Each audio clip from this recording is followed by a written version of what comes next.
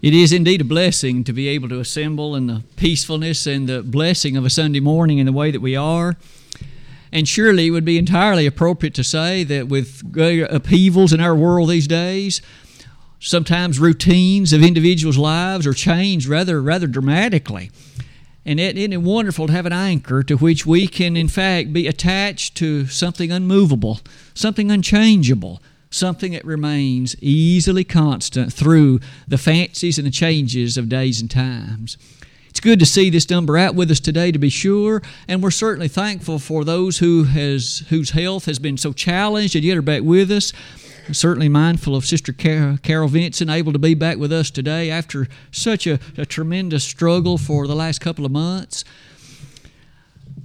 As I prepared this lesson or made some choice of delivering this one, it occurred to me that it maybe would be wise, in light of the announcement that Cale made, as well as what was asserted last Sunday, to bring before ourselves the understanding of eldership as the Bible puts it before us.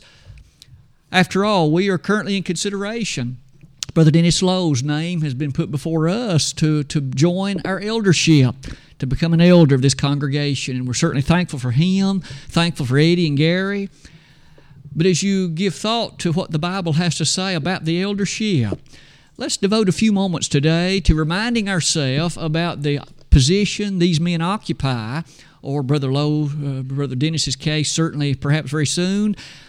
And as we do that, we'll each be strengthened as we give thought to the nature of the Word of God. This next slide is one that reminds us of some basic truths and will put us on course for the remainder of the lesson this morning. The organization that you and I call the church is certainly a sweet and blessed organization. After all, human hands never touched it. The God of heaven made determination of its government, made determination of its character, and that in fact happened long before the human family even came on the scene. In Ephesians 3, verses 10 and 11, we read, according to the eternal purpose which He purposed in Christ Jesus our Lord. And that was prefaced by that statement that related in verse number 10 to the nature of the eternity considered in the church. Today, you and I are simply blessed to be a part of that glorious institution. In verse 27 of Ephesians 5, it is there said that it has neither spot nor wrinkle nor any such thing. It has no blemishes. In the design that was imprinted upon it, it was perfect. Now, to be sure, you and I, as those that comprise it, we have our faults and we have our errors in judgment, but in the design of it, it's an absolutely perfect organization. No wonder in that light about the middle of this slide, it would be entirely possible to have a lengthy series of lessons on the particulars of the eldership. Today, our lesson will be much briefer than that. What about the duties that God has charged the elders to have? What are they supposed to do? That's a good reminder for all of us.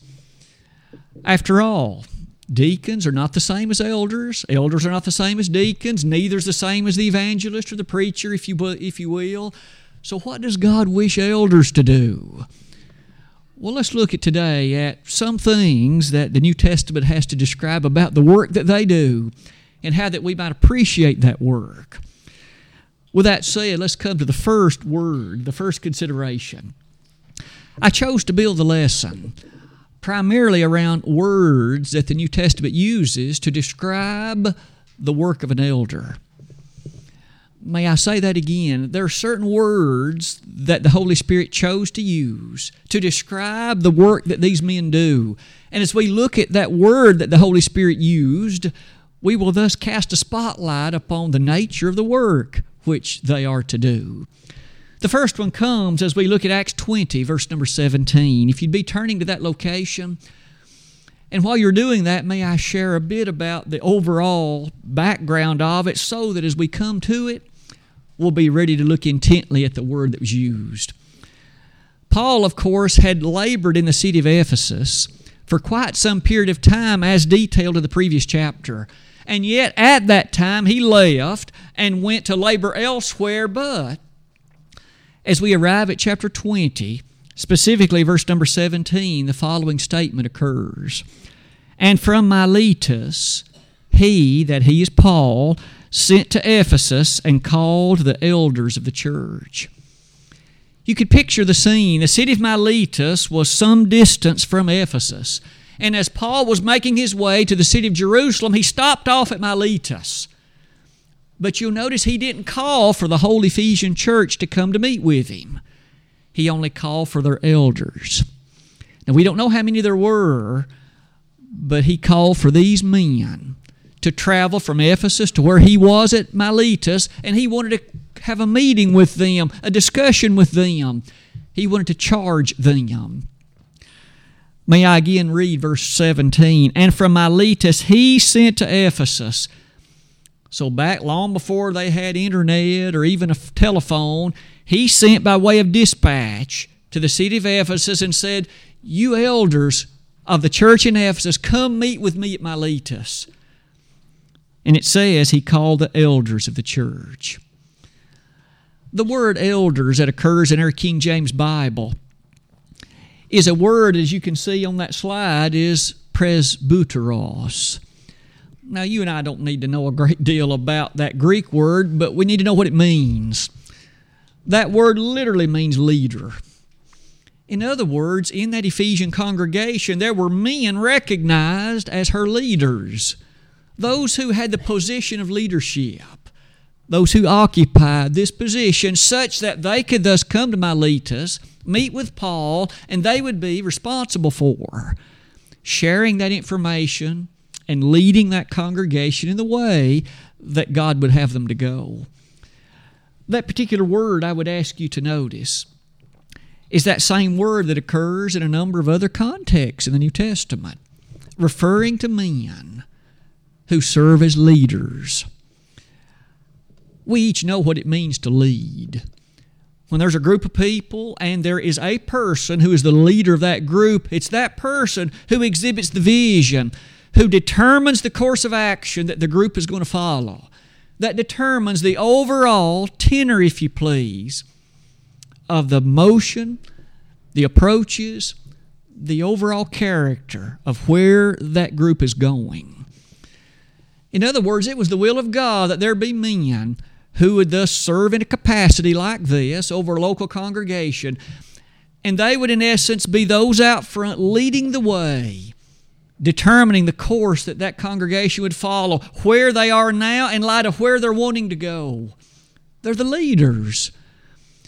It's easy to imagine, and you and I probably have experienced it, that if there's a group of people, perhaps they have some understanding of a charge or mission, but there's no leadership in almost all cases. It will degenerate to a point of unsuccessful activity, infighting, if you please, and quite often the mission is nowhere near accomplished.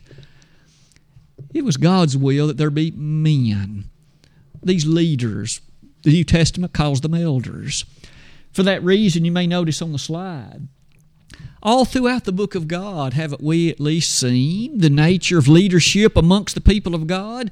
Even in the Old Testament era, the children of Israel were shortly to come out of Egyptian bondage. But isn't it true that God had hand-selected a man named Moses and his right-hand person, if you please, a man named Aaron, to lead that group, to be those who would occupy a position to determine the course of action that they were going to follow? At least in principle, something like that, of course, is still true as it relates to the eldership of our day. One last thing on that slide. You can now appreciate then that these leaders are such that their qualifications that they are expected to meet. You just can't appoint any man to be an elder. But 1 Timothy chapter 3 and Titus chapter 1 makes a listing of a number of particular qualifications that those men are to occupy. And as Brother Gary mentioned last Sunday, we've been asked to look with care at that list and make comparison of the lives of Brother Dennis to the nature of what's being described.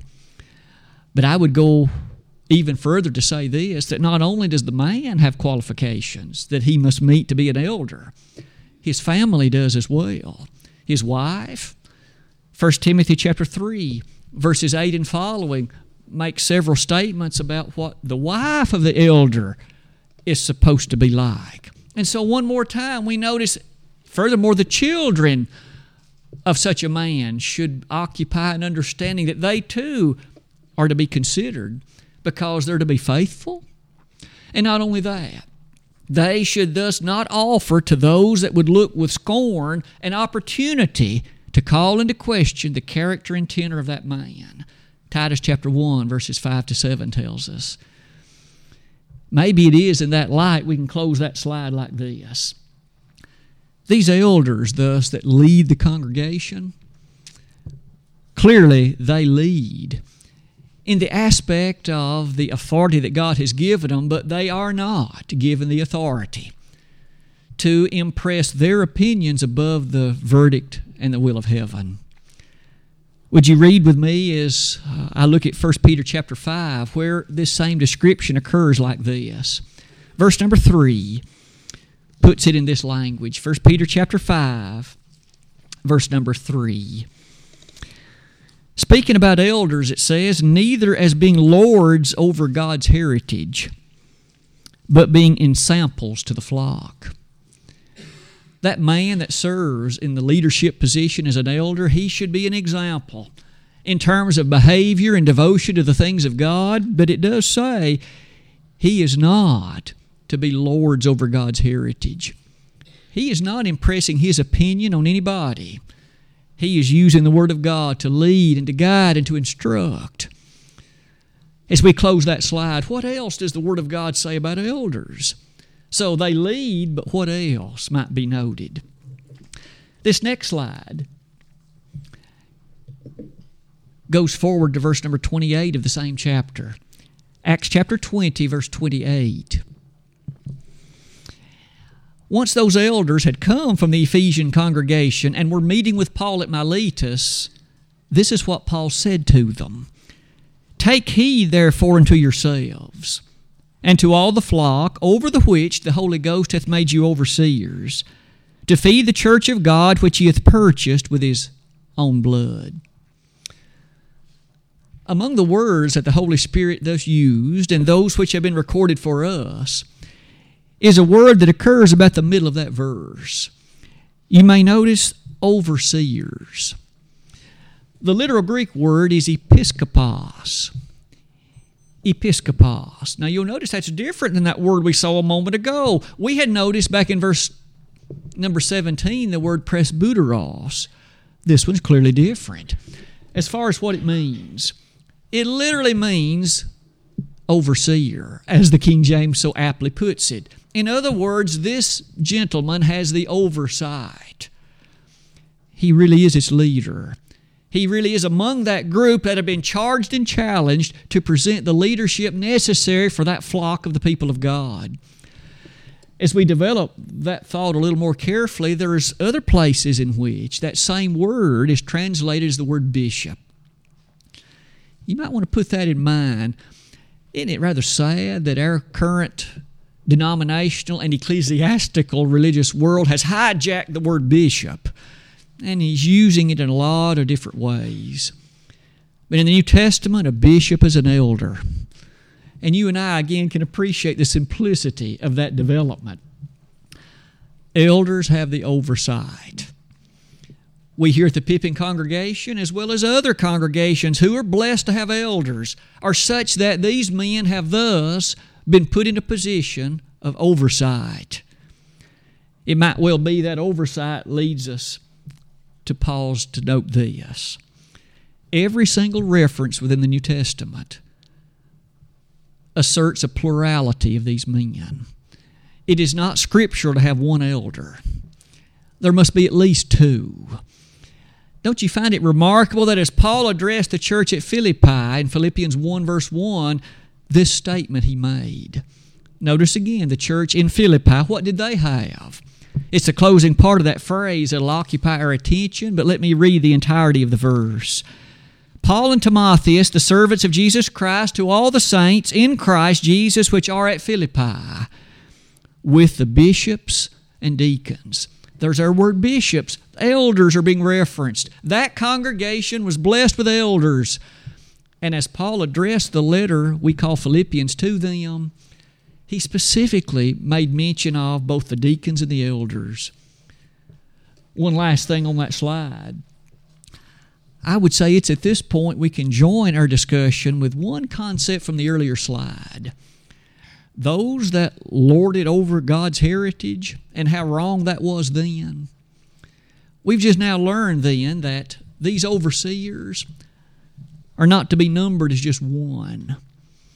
In 3 John verse number 9, we have a record of a man in the first century who seemingly was in a position like this, and how wrong it was in its description.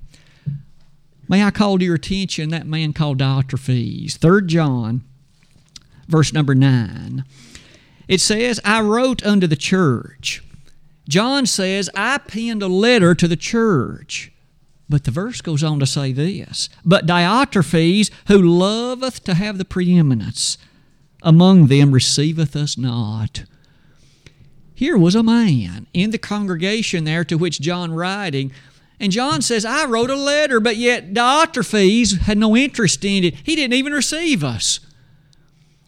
Do you notice? Here's a man who was elevating himself over God's heritage, trying to run the things beyond what would have been consistent with God's revelation.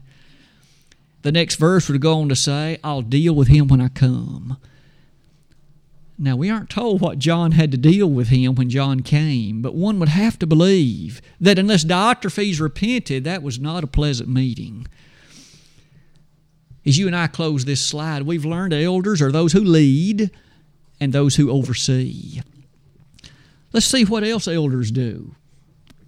The third word that we'll encounter in our study of the New Testament and its description of these men takes us back to the same verse, verse 28 of Acts chapter 20. Take heed, therefore, unto yourselves and to all the flock. You might want to pause a moment and notice, isn't it interesting that in this case, what word was used to describe the church at Ephesus? They were called a flock. Do you and I think of ourselves as a flock? Do we often mentally imagine ourselves as constituting a flock? We may think of a flock of sheep or a flock of goats or maybe even certain other animals. And yet that word was used here in light of that church at Ephesus.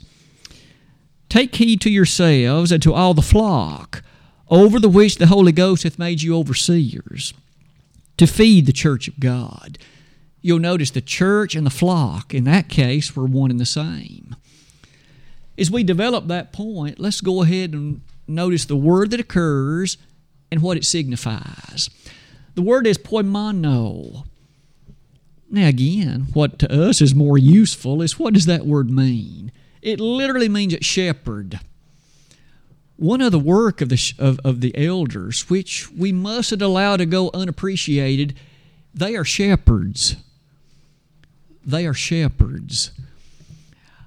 The image alone is very telling, isn't it? When there's a person who, for instance, has a flock of sheep, as the shepherd to that flock, that shepherds are responsible for providing for that flock the things they need.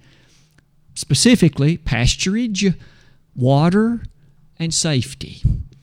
3 things bubble to the surface. They are certainly in position to need to supply the necessary grass and other pasturage for those animals. In the ancient era, as you and I have often thought about David, when he was again the flock over his father's sheep, David, in fact, himself would strongly strive to provide the necessary pasturage for them. No wonder he could so eloquently say this in Psalm 23, "The Lord is my shepherd, I shall not want. He maketh me lie down in green pastures." That's what a shepherd does. A shepherd provides the necessary pasturage, the things for which that flock needs to eat on. But you'll notice he goes on to say, beside the still water, Psalm 23, verses 2 and 3, that shepherd also had to provide the necessary water, access to water for the sheep. But maybe one final thing to notice. the shepherd provided safety. That shepherd, you see, would position himself in such a way that he was able, perhaps from a high position of a little knob or a little hillside, he could see enemies like wolves or other kinds of animals that might wreak havoc upon the sheep. And he thus would make sure to protect them. It's that very thing Jesus mentioned in John chapter 10 when he said, "I'm the good shepherd. I watch over my sheep." And did he not say that the shepherd will give his life for the sheep? Now the Lord gave his life for you and I as his sheep. But isn't it interesting that there he made note that that was understood as a part of what a shepherd did. He provided food and water and safety. On that slide, let's note this. How does that apply to an elder? How does an elder provide food? We understand this doesn't mean elders are supposed to pay our grocery bills.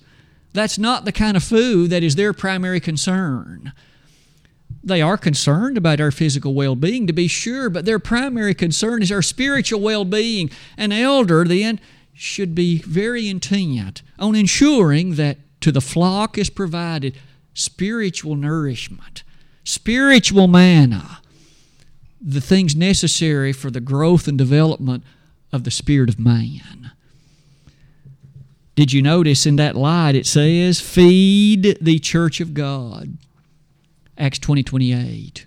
So elders are responsible for ensuring that we have a steady diet of spiritually nourishing things to enhance our soul's development so that we'll be right with God. They take that charge very seriously, and well they should. You'll notice that statement of to tend, to pasture, to feed. Some translations use that very set of words in the very verse we're reading. Earlier today, we looked at 1 Peter 5. Look back to verse 2 of that chapter. And notice the statement that there again is made concerning elders. 1 Peter 5, beginning in verse 1. "The elders which are among you I exhort, who am also an elder, and a witness of the sufferings of Christ, and also a partaker of the glory that shall be revealed." The next 5 words are these: "Feed the flock of God." So those elders are then given a particular superintending charge: feed the flock of God. No wonder an elder will then take very seriously to ensure the quality of Bible classes and sermons delivered are those that come from the Word of God. Human opinion won't save anybody. The latest articles in the Wall Street Journal, if you please, they won't save anybody. But what the Word of God will do is this. Romans 1:16, "I'm not ashamed of the gospel of Christ, for it is the power of God unto salvation to everyone that believeth."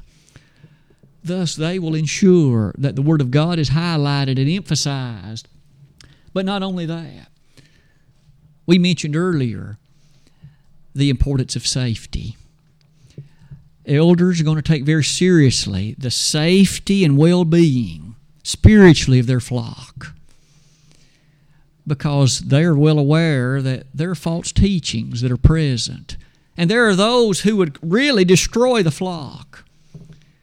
I stopped reading a moment ago in verse 28, but I'd like to continue now. We've highlighted verse 28 of Acts chapter 20. Look at how the next verses read. "Take heed to yourselves and to all the flock, over the which the Holy Ghost hath made you overseers, to feed the church of God, which he has purchased with his own blood. For I know this, that after my departing shall grievous wolves enter in among you," that's the church, "not sparing the flock. Also of your own selves shall men arise, speaking perverse things, to draw away disciples after them. Therefore watch, and remember, that by the space of 3 years I ceased not to warn every one night and day with tears." Let's pause again for just a moment. To those elders, Paul said, "Gentlemen, I know what's going to happen. After I'm gone, there are going to be grievous wolves that are going to come in among that flock, and they're going to wreak havoc. They're going to seek to bring about that which is not pleasing to God. They're going to seek ultimately to destroy that flock." Now, they may not say it that way, but they're going to bring in ideas, perspectives, particular ways of matters of discussion, and those souls that are weak are going to be irreparably damaged. And those that aren't anchored to the Word of God are going to, in fact, be troubled greatly. To those elders, then, Paul said, verse number 32, "Now, brethren, I commend you to God and to the word of His grace." An elder has to be given to that book. In the decisions they make, the perspectives that they present, the safety that they set forth, because they are thus serving the chief shepherd. It's no wonder then as you and I come to the close of that slide, their concern is primarily the spiritual welfare of their flock. Don't you find it interesting that in the very first instance of any deacons, in Acts chapter 6, we have that interesting reference. There were some widows being neglected in the daily ministration. And what did the apostles do? The apostles said, "Look out among you 7 men full of the Holy Spirit and of appropriate report. We'll appoint them over that business while we give ourselves to prayer and to daily commitment to the Word." The elders, you see, said here is a particular physical task, and it is important, but others can do that. Our concern is the spiritual welfare of our flock, and we're going to give ourselves to fasting and prayer and the development of the Word. Today, we appreciate that pattern in continuance as it relates to elders as well. So, lead, oversee, shepherd. This slide continues that consideration of the shepherd because it is one that's rich in its presentation so often in the Word of God. In Ezekiel 34, God makes a rather strong statement through the prophet Ezekiel to the shepherds of that day because they had not done in leadership what God expected of them. And so many an elder has reflected upon the principle of that idea today as a rather promising and powerful warning. And so elders take very seriously their role as a shepherd to safeguard the well-being of that flock. One last thing on that slide is the word pastor. It is a rather sad thing how often someone will call me a pastor. I am not a pastor. A pastor is an elder. May we all embed that in our thinking. A pastor is a shepherd. And I know that our current denominational world has hijacked that term and applied it to the preacher, but that's not biblical. We read in Ephesians 4, verses 11 and following, how that the elders are the pastors. They are the shepherds. It's not the preacher. Now, certainly, the preacher should work in tandem with his elders, but the elders are the pastors. As you and I close that slide, how blessed a congregation is to have a group of men who take seriously their position as overseer, their position as leader, their position as shepherd, and their position as the fourth one that we will encounter as well. Let's look at what else an elder is thus charged to be. Among the language that we've already seen, we've highlighted that an elder safeguards his flock. He shepherds it because he doesn't want it to be damaged. He doesn't want false teachers or others to wreak havoc among it. In that light, did you notice one of the qualifications of an elder is apt to teach? He must be ready, sufficient knowledge of the Word of God so that he can teach others about the sweetness of that to which he's committed and that which he knows will in fact be right for that person. The Word of God is the standard. And therefore, you'll notice as Paul spoke to those elders, he insisted that among that flock at Ephesus that they put in place the practices that they had already been charged with. Note again verse 32, "I commend you to God and to the word of His grace, which is able to build you up," so you got to apply it, "and to give you an inheritance among all them that are sanctified." These men thus who teach, That's exactly the very thing that was listed among their qualifications in Titus chapter 1, verse 9. Allow me to refer to that passage as we appreciate the sentence that Paul put within it. Titus chapter 1, it says, speaking of elders, holding fast the faithful word as he hath been taught, that he may be able by sound doctrine to exhort and to convince the gainsayers.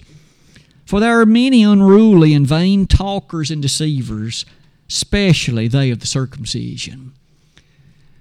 Paul thus admonished Titus that those elders, they've got to be apt and ready and given to teaching these truths of God. And so we certainly are thankful for men who not only take seriously that charge to teach, but insist that the teaching that's done is in fact that which opposes those gainsayers. And so on that slide, we read a number of verses that just echo that thought. I've included among that list that text in 2 Timothy 2, verse 2. The things that thou hast heard of me among many witnesses, the same commit thou to faithful men who shall be able to teach others also. Certainly that idea would include the elders. As the truths they've heard, they are delighted to share those truths and to urge that congregation the way that it ought to go. Therefore, as you close that slide with me, one of the things the elders keep in mind is those false teachers that seemingly are so often so dangerous. Wasn't it the same John who said, Beloved, believe not every spirit, but try the spirits whether they be of God. 1 John 4, verse 1. These four verbs that we've looked at so far bring us to close our lesson with only one brief consideration remaining. So what then would be our duties to our elders? That is to say, if there are men who occupy these positions that we've stated today, the position of leader, overseer, the position of shepherd and teacher, then what about all of us who are not in that position? How do we react to them? May I say very briefly, 1 Thessalonians 5:12 makes the demand that we know them.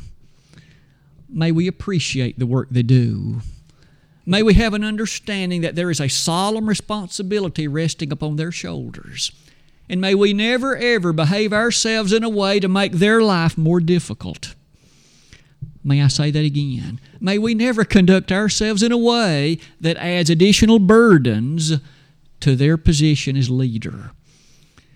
I say it that way because that's how it's put in Hebrews chapter 13, verse number 17. Let me read that one and reflect upon that obligation that I've just discussed. Obey them that have the rule over you, and submit yourselves. For they watch for your souls, as they that must give account, that they may do it with joy and not with grief, for that would be unprofitable for you. If they have to give an answer in the day of judgment, and you and I have caused trouble to them, we've stirred things up, he says that's not going to go well for us at the day of judgment. So you'll notice among that verse, we need to submit to them. They are the leaders. Once they, by prayer and decision, have chosen a course of action, with its consistency to the Word of God, it's our obligation to follow their lead, to encourage and lift up their hands in the work that they're attempting to put in place. That means as we submit to them, we respect them. 1 Timothy 5, verses 17 and 19 says, An elder who does his job well is worthy of double honor. Thus, as we respect and submit to them, that slide closes with a very strong word. The word that I just read is the word I've put on the slide, obey them. We expect children to obey their parents, Ephesians 6:1. But that same word is used here. We're to obey them.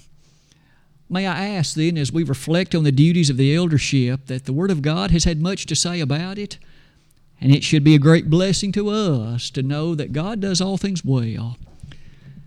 As we close this lesson this morning, in this statement of conclusion, we've just tried to highlight a few things the Bible has to say about the elder. He is a shepherd. He's an overseer. He's a leader. He's a teacher. And we have obligations to him as he fulfills that role and as he strives to lead the people of God, that flock, in a way that would please the God of heaven. We're thankful for good, godly men that serve as elders. And as you and I give consideration to that position of the eldership, may we again always conduct ourselves in a way to make their life as easy, reasonably so, as possible. Today, as you and I analyze our own lives, may we then respect their position, and may we respect always the church of God and understand what a blessing it is to be a part of it. Today, if there's someone in this grouping, this assembly, that's not a faithful member of the body of Christ, please don't leave this building in your current condition. If you've never obeyed the gospel initially, what are you waiting for? Jesus shed His blood on the cross approximately 20 centuries ago. And in that blood, you can be cleansed from sin. But apart from contact with it, you're lost. We'd be delighted to assist you today in your response to the gospel's call of invitation. Believe in Jesus, repent of your sins, confess His name, and be baptized. If you have known that kind of life, but at this point you've walked away from it, you have allowed yourself to move in directions that are not pleasing to the Lord Jesus, why don't you come back today to your first love? Ephesians chapter 2 highlights that church in Ephesus. They had departed from their first love, but they were urged to repent. You could do the same thing. You could rush down this aisle today, if that would be the appropriate thing, and we'd be delighted to make note of your repentance and confession, and we'd pray to God on your behalf. If we could be of any help today in those ways, or even others, we would urge you to let us know the way we can assist you, and do it at once while together we stand and while we sing.